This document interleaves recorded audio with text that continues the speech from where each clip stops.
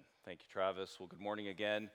GCF exists to glorify God through gospel-centered worship, evangelism, discipleship, and community. If that's kind of a mouthful, if you think, I don't know that I can memorize that, that's okay. It's written in big letters on the wall when you come in. One of the ways that we glorify God and continue to glorify God is by turning our attention to His Word. So I'd invite you to do that. Turn to the book of Mark chapter 2, as we continue here in our studies. One of the things that we are learning as a church, as a group of Christians, very simply, is to more and more take our cues from God's Word, to take our cues on how to live, on how to love from the Word of God. And so Mark certainly directs our attention to Jesus. He's the main character, the main actor in the book of Mark, as we have seen in our studies. Mark chapter 2, and I'll be reading verses 23 through 28. If you're able to, please stand.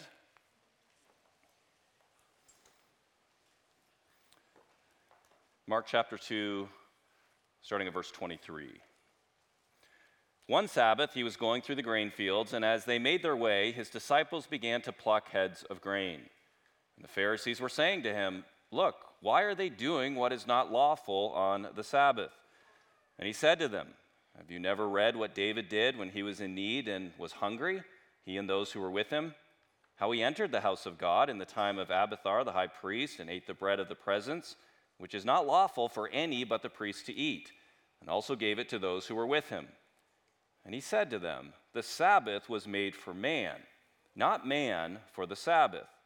So the Son of Man is Lord even of the Sabbath." This is God's word for us today. You may be seated. Join me again in prayer. Our great God and Heavenly Father, teach us now through your word. Lord, we confess that we are hard of hearing, and frequently we simply have hard hearts. So grow us and give us your grace so that we might hear, that we might learn, that we might grow, that we might change. May our time together this morning, Lord, not be a waste and just a bunch of religious activity, but give to us your words, your life, your truth, your hope, your healing, your forgiveness. In Jesus' name I pray, amen. Bad things aren't supposed to happen on Sundays, right? Sundays are the Lord's Day. Sunday is the Sabbath. Sunday is a day of rest. Sunday is a day of worship where we gather as we're doing here with our brothers and sisters. Bad stuff's not supposed to happen on Sundays. I was driving to church last Sunday morning, and I hit the freeway and I-90, and about a mile into that drive, I happened to glance in my rearview mirror, and I noticed a police car behind me. And I think it must have followed me, probably down the South Hill, all the way to the freeway. And what was actually kind of unnerving about this, not just that it was foggy, but there was hardly any other cars on the freeway at that time, except for me and this police officer. And so a lot of thoughts began to go through my head at that point. Why are you following me? What did I do wrong? But really, why are you following me? And so immediately I looked down at the speedometer, and I was actually going the speed limit. I glanced in my rearview mirror again, and the police officer is now picking up speed. That distance is becoming closer. And so more thoughts went through my mind. Did I stop at that stop sign? Or did I just kind of do the rolling California stop? But that's not really, you can't get a ticket for that, right? Did I go through that red light? Did I remember to change the tabs in November? And at this point, I'm several miles down the freeway. Again, there's hardly any cars, and that police cruiser is getting closer and closer, sneaking up to my bumper, and I knew what was going to happen next. I would see the flashing lights. I'd get pulled over. They'd handcuff me. They'd throw me in the back of the car. My face would be smashed up against the glass. Perhaps I've watched one too many movies. But more, I thought, that's not supposed to happen on a Sunday. I'm on my way to church. Bad things like that are not supposed to happen on Sundays. Why do police officers even work on Sundays? Now, that's not the thing you want to say to a police officer if they actually do pull you over for speeding. I am thankful for police and firefighters and doctors and nurses who do work on Sundays to keep us safe, but it does raise a series of questions about the Sabbath. What is it all about? How should we think about Sundays? Does Jesus care what happens on the Sabbath? What activities should happen on a day like today? Should we actually care? Or perhaps care more about the Sabbath and, as we think about it, Sundays? That's really the essence of the question that is posed to Jesus here from the Pharisees in Mark chapter 2. Now, once again, the Pharisees are those bright guys. They are experts in the Old Testament law. These are the smartest guys in the room. They're not only experts in the law, they're also experts in determining who's breaking the law. And so their question to Jesus is not, you know what, Jesus, we were thinking here. Here's what we think about the Sabbath. Here's what we think about the laws. We had a little conversation here. We're just kind of curious. What do you think about that? That's not what they're saying at all. This is actually the fourth of fifth accusatory questions from the Pharisees that are levied at Jesus here in Mark chapter 2. As a reminder, the beginning of Mark chapter 2 starts with Jesus healing a paralyzed man. And Jesus not only heals him, but he also pronounces forgiveness of sins. And the Pharisees ask, why does this man speak like that? He is blaspheming. Who can forgive sins but God alone? In other words, Jesus, you can't do that. The second question, why does he eat with tax collectors and sinners? Jesus, you're wrong. And in our passage last week related to fasting, why don't the disciples of Jesus fast? Everybody else fasts, but not them. Who do they think they are? Once again, Jesus, you're wrong. And in our passage this morning, the Pharisees accuse the disciples of Jesus, and by extension, Jesus himself, of breaking the law, of breaking the Sabbath law. Verse 24, why are they doing what is not lawful on the Sabbath? Translation, Jesus, you and your band of followers are rebels. You guys are criminals, and you deserve to be treated as such. So the disciples of Jesus are picking grain on the Sabbath. The Pharisees are picking a fight on the Sabbath. And Jesus says to both of them, I'm Lord of the Sabbath. I'm Lord of the Sabbath. I actually understand God's law completely, and I actually have the right to tell you how to keep God's law. So here's the scene, verse 23. One Sabbath, he was going through the grain fields, and as they made their way, his disciples began to pluck heads of grain.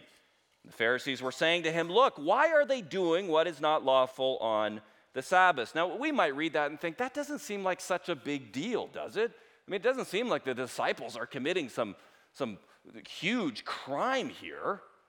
And the Pharisees, well, they kind of seem like a bunch of guys who were causing a huge ruckus over a very small act on one particular day.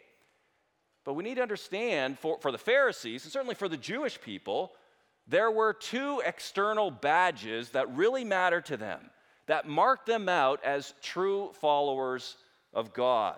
Now, Dave last week talked about those merit badges on our sashes that we all are prone to have. The Jewish people had two. The top two merit badges were circumcision. So it's, that's kind of easy to tell, one way or the other. You either are or you're not. There's no middle ground there. But the second merit badge was keeping the Sabbath keeping. And that's a bit trickier. How do you know if you kept your merit badge from one week to the next? How do you know if you actually sinned there? How do you know if you still have, or perhaps you've lost that merit badge on your sash? So for the Jewish people, the Sabbath was hugely important. It ran from sunset Friday to sunset on Saturday. They were commanded by God to set aside this time as holy unto the Lord.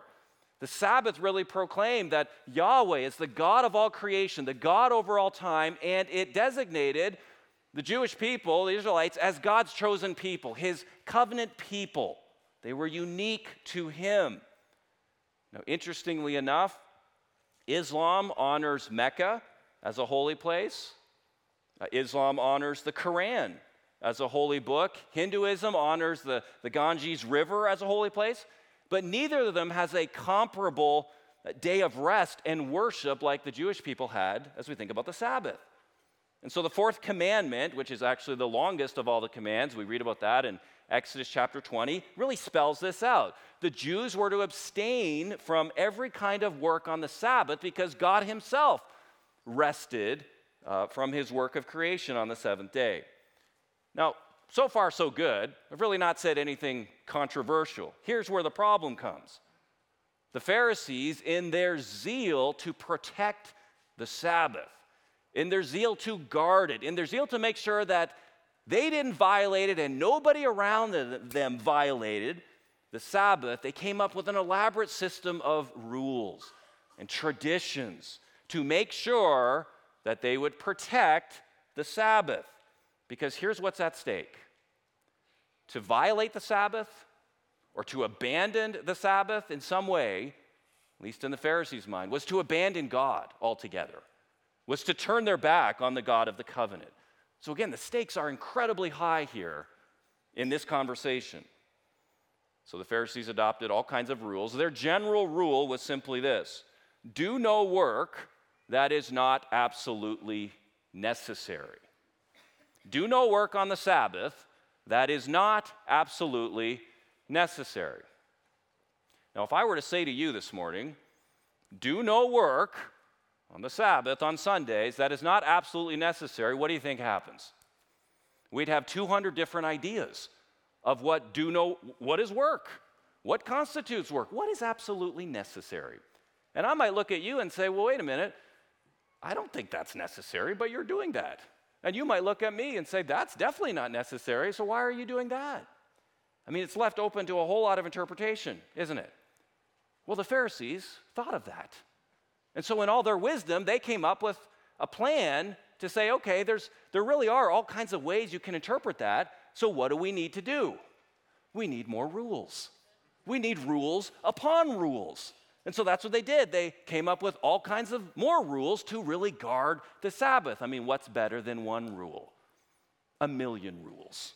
No wonder these guys didn't smile much.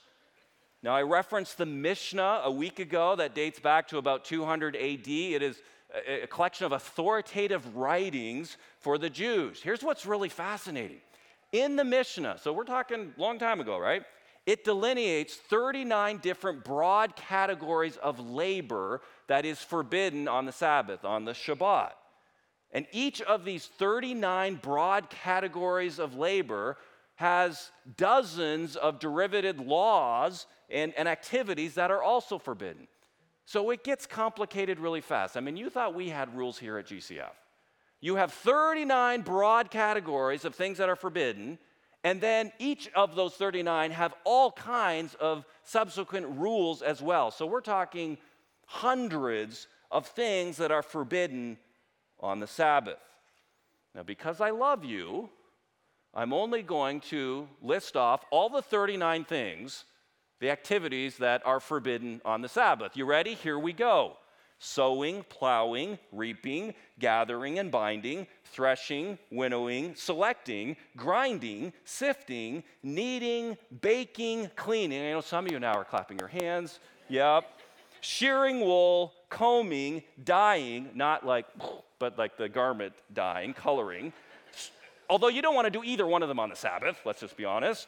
Stretching the threads, making loops, weaving threads, separating the threads, tying a knot, untying a knot, sewing, tearing, trapping, slaughtering, skinning, tanning, hide, smoothing, ruling lines, I'm not sure what that is, cutting, writing, erasing, building, demolishing, extinguishing a fire, kindling a fire, striking the final hammer blow, and carrying, which was their version of walking.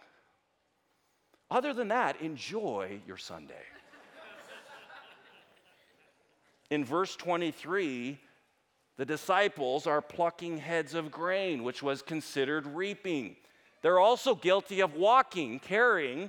So the Pharisees actually have two things against the disciples. You're breaking the law in two ways. You're reaping and you're carrying. Well, what's interesting is Deuteronomy 23:25 actually made a provision for reaping. It says, when you enter your neighbor's standing grain, you may pluck heads of grain with your hand. So in the Old Testament law, it cared about your neighbor. So there was a provision there which said, as we would say, if you're walking through your neighbor's yard, it's okay to eat their grapes or their fruit or their pumpkin or whatever, in this case, grain. That wasn't forbidden. So the disciples, they're scoring points here. Point for the disciples. Exodus 34:21 says, you are to labor for 6 days you shall work, but on the seventh day you shall rest. In plowing time and harvest you shall rest. Well, reaping was considered harvesting. Point for the Pharisees. They thought it would be better for you to go hungry, potentially even die, than to break the rules. So do you see what we have here? The disciples are taking a nice, leisurely Sabbath walk through the grain fields, snacking as they go along. The Pharisees cry foul. Who's right? Here comes Jesus, who obeys the Torah, he obeys the Old Testament law, but it doesn't seem like Jesus cares too much about their Sabbath laws. More to the point, it doesn't seem that Jesus cares too much about the Pharisees' interpretation of those Sabbath laws. Here's his response, verses 25 and 26. And he said to them, have you never read what David did when he was in need and was hungry? All those, he and those with him, how he entered the house of God in the time of Abiathar the high priest and ate the bread of the presence, which is not lawful for any but the priest to eat, and also gave it to those who were with him. The Pharisees are picking a fight with Jesus. And Jesus tells them a story, a very old story from about 1,000 years ago. Now we'll get to that and why in just a minute, but church, what I really want you to notice here is, I want you to notice Jesus. I want you to notice just in this interaction with the Pharisees, Jesus is very composed. He's calm. Now, next week, we'll read how Jesus gets angry. So if you're looking to find out more about the angry Jesus, you'll have to come back next week. But the Pharisees here have been poking him and provoking him and needling him and jabbing at him for a long time now. They're ready for a fight, but Jesus here engages them on a completely different level. You know when someone is picking a fight with you, at least a verbal sparring match, don't you? Oftentimes, it's the people that we talk to the most. It's a spouse, children, family members, people we see the most, colleague at work. They just have a way of knowing how to push your buttons. And then they do push your buttons. And you know what happens in your own heart, don't you? When your buttons start to be pushed, something inside you start getting riled up a little bit. And even though you never went to law school and have no desire, you become your own defense attorney because you're defending your turf. And you're not even listening at this point, right? Because you know exactly what you want to say. You have 3 points and they need to listen. And then we press repeat. Here's Jesus. Pharisees have been jabbing at him, and he doesn't lose it. He's composed. He never sins against these Pharisees. He had plenty of opportunity had he chosen to do so, but he didn't. Why? Well, his mission was not to win a quick argument by pushing their buttons harder. No, that's not why Jesus came. His mission was to save those same people who are pushing his buttons from their sins. The Pharisees want to pick a fight. They're in his face. And Jesus knows he's going to die for those same people. on the cross to give them life.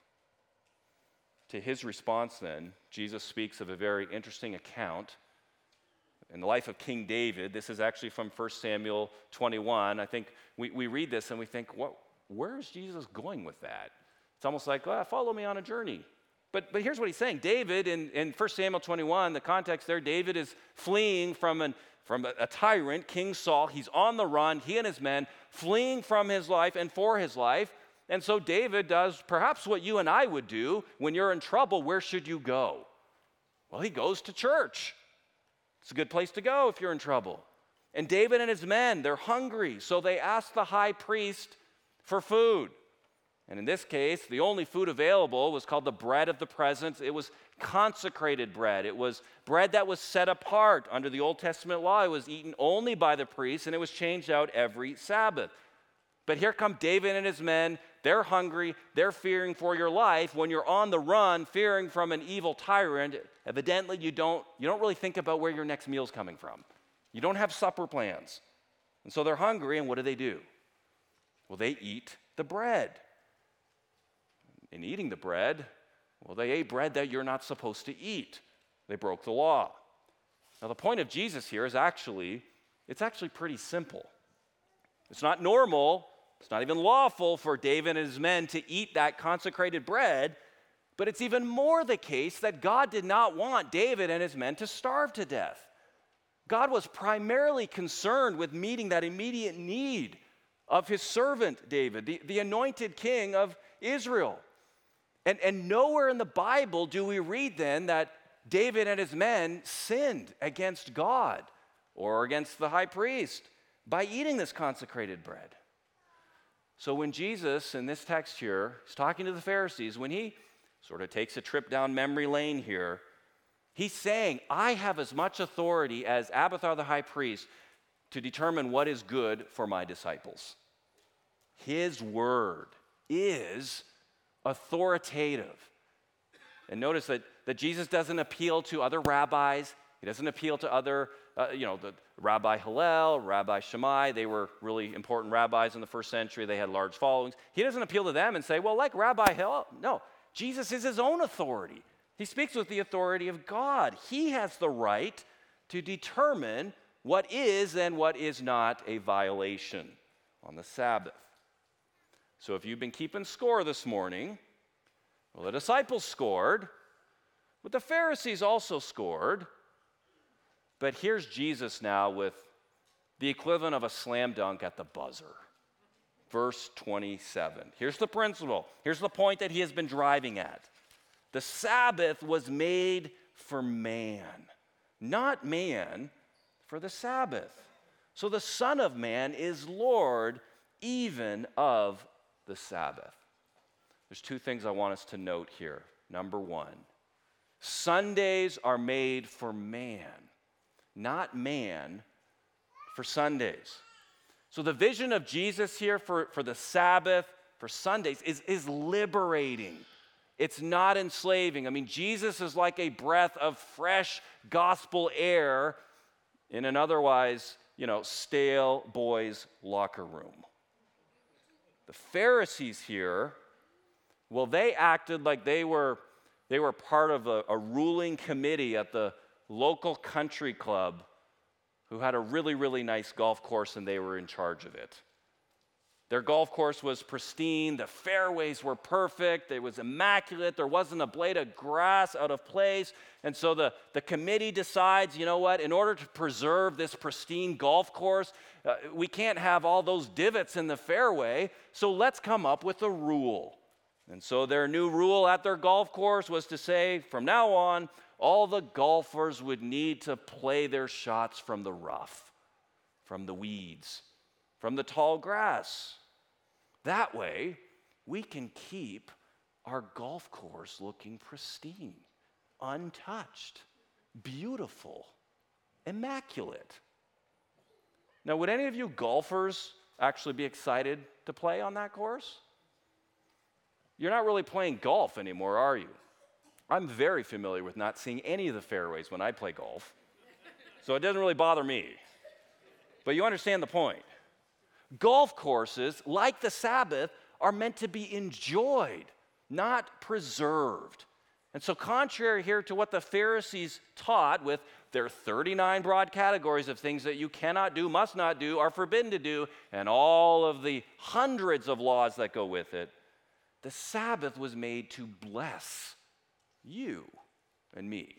It's made to bless men and women. It was made for our enjoyment, to meet our needs, not to crush us under some heavy burden of rule keeping. The Sabbath, Sundays, brothers and sisters, was designed by God to be a day of rest, a day of renewal for both the body and the soul. Sundays are God's provision for people like us, weak, needy, fearful, anxious, spiritually hungry people who know that we need spiritual food or else we may not make it another week.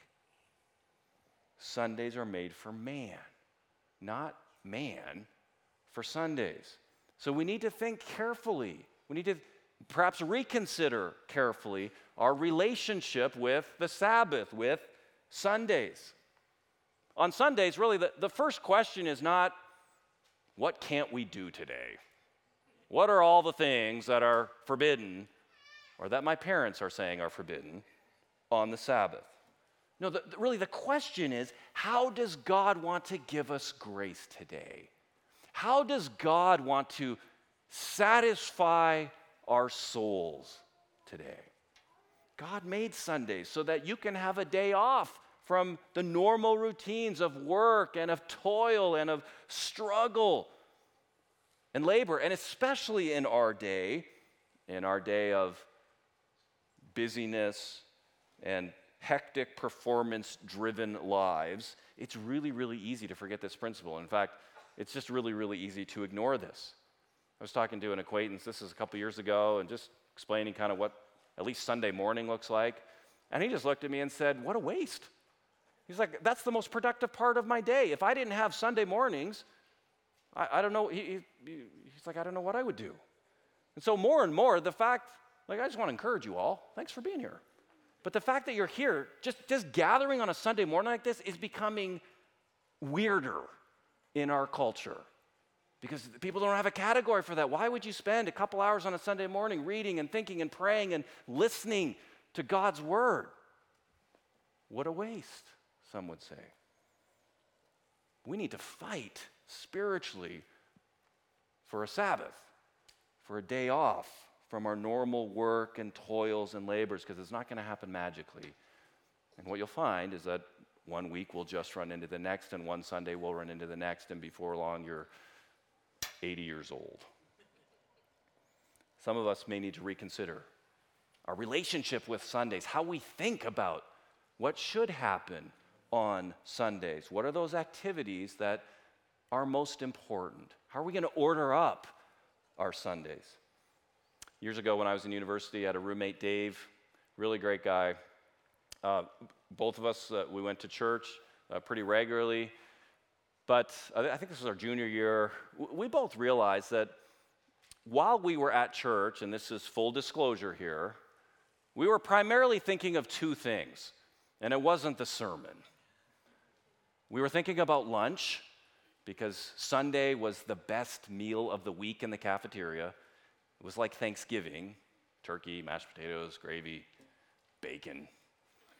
And the second thing we were thinking about was all the work that we had to do, the papers we had to write, the pages of books that we needed to read, all the stuff that we didn't get done. And that wasn't a good strategy for our souls or for our GPAs. But I remember Dave and I just thinking through a little bit and just even asking long enough just to think, how can we do this differently? So that Sunday actually could be much more a day of rest, perhaps, a day of worship, because right now it's not really working. And so we didn't get all the way there, but we did give it the college try. On a very practical note, it meant that we needed to actually do homework on Friday and Saturday night, which was a huge paradigm shift for us. That's called higher education. You pay a lot of money for insights like that. It's amazing. You got to do stuff on Friday and Saturday in order to free up Sunday. Like I said, we didn't get there all the way, probably a solid B for effort. But perhaps some of you this morning are in the habit on Sundays of maybe studying, organizing closets, running errands, paying bills. And the question to consider is Sunday any different than really Monday through Saturday? I hope it is. Sunday is meant to be a day of rest, spiritual rest, physical rest. And if it's not, brothers and sisters, you're actually robbing yourself and your soul of much needed grace, of really God's provision for you. Because remember, we are human beings. We are not human doings. We are finite men and women. So we need to stop and ask the question, what does God want to give me today on the Sabbath? How does He want to satisfy my soul today? How can I avail myself of the spiritual food that He delights to give me, that He's generous to give to me? Because your Heavenly Father gives good gifts to His children. And one of those, among the many blessings, the good gifts He gives, is a Sabbath, is Sunday. It's a day of rest and worship. Your Heavenly Father loves you. He knows what you need better than you know. And so the Sundays are really meant to be a day of liberation, a day of rest, resting from our daily struggles of physical labor, even pain. So again, the question is, how does God want to give me much needed grace today? It's not, do I have to go to church? Again, because wasn't I just there last week? But I get to go to church. I get to worship God. I get to be with God's people. I get to pray for a brother or sister. I get to be prayed for. I get to fellowship. I get to have my soul satisfied with God's goodness. Sundays are made for man, not man for Sundays. That's the first thing Jesus says. Notice the second thing again. It's in verse 28. Jesus says, I'm Lord of the Sabbath. I'm Lord of the Sabbath. And so Jesus there is, well, he's kind of sticking it to the Pharisees, to be blunt. What he's saying is you and your 39 rules and all of your hundreds of related laws, that's not Lord. And you're not Lord over the Sabbath. I am, so I get to determine what should or should not occur on the Sabbath. That, brothers and sisters, that's authority. That's the kind of authority that no one else has. That's the authority of God. And that's why the Apostle Paul wrote in Colossians 2:16, therefore do not let anyone pass judgment on you in questions of food and drink or in regard to a festival or a new moon or Sabbath. These things are a shadow of what is to come, but the substance belongs to the Messiah. In other words, Paul's saying that Jesus is greater than the law because he is in fact the living law. Jesus is greater than the Sabbath in one day because the Sabbath was only a type. It was a shadow, it was a pattern of Jesus and his rest. Jesus intends his laws to liberate his people, to liberate us. And ultimately, it points to one day when, if you belong by faith in Christ, then you will enter his rest for all eternity as you enter the presence of Christ. So Jesus, as the Son of Man, fully God, fully man, Jesus has the very authority of God to tell us how to live. Yes, on the Sabbath, but every day. Jesus is Lord of the Sabbath, yes, but he's also Lord of every day. And so every day, Jesus has the authority of God to tell us as his disciples how to live. Now, we tend to have probably what could be classified as a love-hate relationship with authority. For most of us, we probably love it when we are the authority. When we're in charge, we get to call the shots and we probably dislike it, some of us immensely, if we don't get to call the shots and we're not in authority and people are always telling us what to do. But every one of us has many authorities in life. Some are God-given authorities due to their position over us, parents and pastors and teachers and employers. But other people or other things also have authority. And sometimes they can have a lot of authority and exert great influence over us, whether positively or negatively, good or bad. Your circle of friends might influence how you think. You may find it hard to go against them, even if you know that there's a certain attitude or action that is wrong. So what's currently trending, or what's popular, or what's being bantered around on social media, maybe it's your favorite sports team or your entertainment choices, all those things can affect our mood, can affect our emotions, can affect our choices. So there's people, and there's a whole bunch, if we really think about it, different things that can actually have authority in our lives. Perhaps you're here this morning and the truth is you largely function as your own authority. You are calling the shots, kind of making it up as you go along. That's actually not all that uncommon for even professing Christians to sort of adopt I'm going to choose my own spiritual adventure approach to life and to living. Brothers and sisters, I don't know that there is anything more worrisome or just flat out exhausting and wearisome than being your own authority, than trying to figure out on your own how to live. Jesus offers something far better. He actually offers himself. He comes to you and he says, I'm the king, the true king that you're searching for. So your life, and this is what's so ironic, we live in a day and age where that's pretty much the message that we hear is you're in charge, you create your own life, you create your own destiny. Nobody tells you the fine print. If you do that, you're headed for disaster. You're just headed for disaster right off the cliff. We're not created by God to do life on our own terms. We're created by God for him. To say, I need to surrender my will to you. And I need to bend my knee to you. Because you're the true king.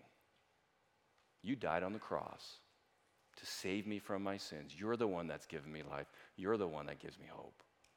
Because there's no hope in trying to run your own life. Take it from Adam and Eve. Take it from all of us. We're all prone to that. Jesus has an authority unlike any parent or any teacher or any coach or any police officer who may be following you on the freeway. Jesus never abuses his authority. He never wields it foolishly or improperly. But he has the very authority of God to tell us how to live. And that's what the Pharisees couldn't get, or they just did not want to get, because they were their own authority. They wanted to pick a fight with Jesus here on the Sabbath. But Jesus has come to save their souls from hell. And so what they couldn't see was how this Jesus, Son of Man, Son of God, would use his God-given authority in God-ordained ways for God-pleasing purposes and mission, redeeming sinners from their sin. Jesus says, I'm Lord of the Sabbath. Which really what he means there is, if you're looking for rest, ultimately, if you're looking for that shalom, that rest, that peace in your soul, you're never going to find it until you turn to Christ. You're never going to find it until you turn to Christ. So where might you this morning be picking your own fight with Jesus? Truth is, we all can easily do that. If you're not a Christian, you're trying to figure out who this Jesus is and the authority that he might have, if you've never turned from your sins and repented, then you are, as the Bible says, you're actually at war with Jesus. You are fighting him. And you need to know that Jesus is not going to back down. And when I say he's not going to back down, he's not going to stop pursuing you because he loves you, because he has compassion for you, because he knows you're headed right off the cliff. And he's there to rescue you. Bend the knee to him. Find rest for your soul. And even as Christians, perhaps you've been a Christian for many years, the truth is, there are parts of our lives where we can still exercise our own authority instead of joyfully submitting to his. You probably already know what those areas in your life might be. I got mine own as well. Those are the areas where there still needs to be growth, there needs to be grace. And the good news there is that even, hear what I'm saying here, brothers and sisters, even as a Christian, when you subtly or not so subtly pick a fight with Jesus, what is his response? He doesn't turn away. He doesn't condemn you. He doesn't move on to other people, better people. He loves you. And he simply says, turn to me. It doesn't have to be that way. Repent of your sins, trust me, and follow me. And that's the call for all of us. There's really only one way to find rest. A Sabbath, Sunday rest for your soul. And that is to turn to Christ.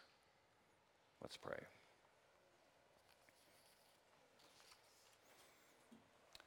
Heavenly Father, I'm in need of rest, and I know my brothers and sisters here are as well. Perhaps, Lord, we're not sure exactly what that looks like. Perhaps we're a little bit fearful of what godly change might entail. Perhaps, Lord, we fear maybe what family members or those around us might say if perhaps we start to live differently. God, have mercy, have grace upon us all. We come to you in need, but we know that you hear our prayers. We know that you will respond to us. And we know, Lord, that you'll never turn away the humble heart, the man or woman who cries out to you for help, for wisdom, for hope. Thank you for your great faithfulness to us. Thank you that you will be faithful to us this day and this week. In Jesus' name, I pray, amen. Well, there are many things that we can do on the Sabbath, but there's none that are actually more important than rejoicing in our great salvation that God has won for us by faith in Jesus Christ. Jesus said in John 10:10, I came, that is, into the world, that they may have life and have it abundantly. So Jesus came into the world to give life, that is, eternal life, to all those who would believe in him. And the way that Jesus would do that is by giving up his own life on the cross for sinners like us who we actually deserved to die. We actually deserved his punishment. But through his atoning death, people like us find life. And in finding life, not just for eternity, but while we live on this earth, we do find rest for our souls. So communion is really a tangible reminder of both our great spiritual need and how God's gracious provision of Christ has met that great need. So this is a meal for the redeemed people of God. If that does not describe you, I'm really glad that you're here. We'd love to speak with you more about who this Jesus is and how you can find rest for your souls. But please refrain from receiving communion. In just a minute, I'll invite you forward. We have both wine and grape juice up here. You can come, take the elements, and then return to your chair. I'm going to have the center aisle go first this Sunday. Hold on to your hats. I know. And even more than that, because I know you can handle it, center aisle, you have two options here. So you can choose, go that way or that way. Once the center aisle is done, then the aisles can come forward. With that, let me pray, and I'm going to just invite us just to spend just a brief time in confession of sin. Here's what the Apostle Paul wrote in 1 Corinthians 11. For I received from the Lord what I also delivered to you, that the Lord Jesus, on the night when he was betrayed, took bread, and when he had given thanks, he broke it and said, "This is my body, which is for you. Do this in remembrance of me." In the same way also he took the cup after supper, saying, "This cup is the new covenant in my blood. Do this as often as you drink it in remembrance of me. For as often as you eat this bread and drink the cup, you proclaim the Lord's death until he comes. For whoever eats the bread or drinks the cup of the Lord in an unworthy manner will be guilty concerning the body and blood of the Lord. Let a person examine himself then, and so eat of the bread and drink of the cup. For anyone who eats and drinks without discerning the body eats and drinks judgment on himself." I want to just give us a moment to examine our lives, examine our hearts before the Lord. Would you join me in prayer?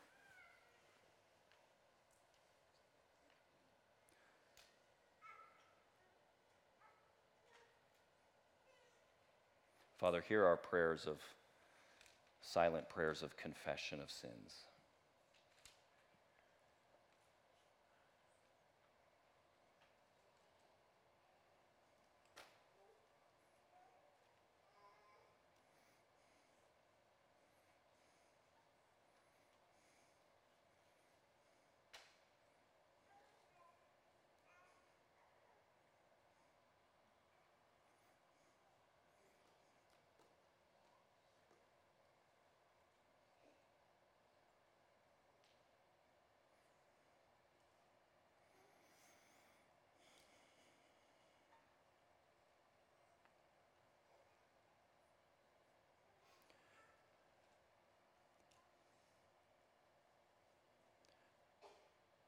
Our Lord, we know that if we confess our sins, that indeed you are faithful and just to forgive us our sins and to cleanse us from all unrighteousness. Thank you for the blood of Christ that is sufficient for every one of our sins, past, present, and future. Thank you for the pardon that is granted through Christ. Thank you for his perfect righteousness. Thank you that we can be robed in his perfect, pure righteousness as if it were our own by faith in Christ. Lord, you have done truly the impossible. I pray that even this day and this week, I pray that even right now, that you would increase our faith in you. Help us to trust you way more than we do. And in all things to look to you for our very lives. Thank you for meeting the greatest need for our life, a need for a Savior. We love to confess, God, that you are our God and we are your people. In Jesus' name I pray, amen.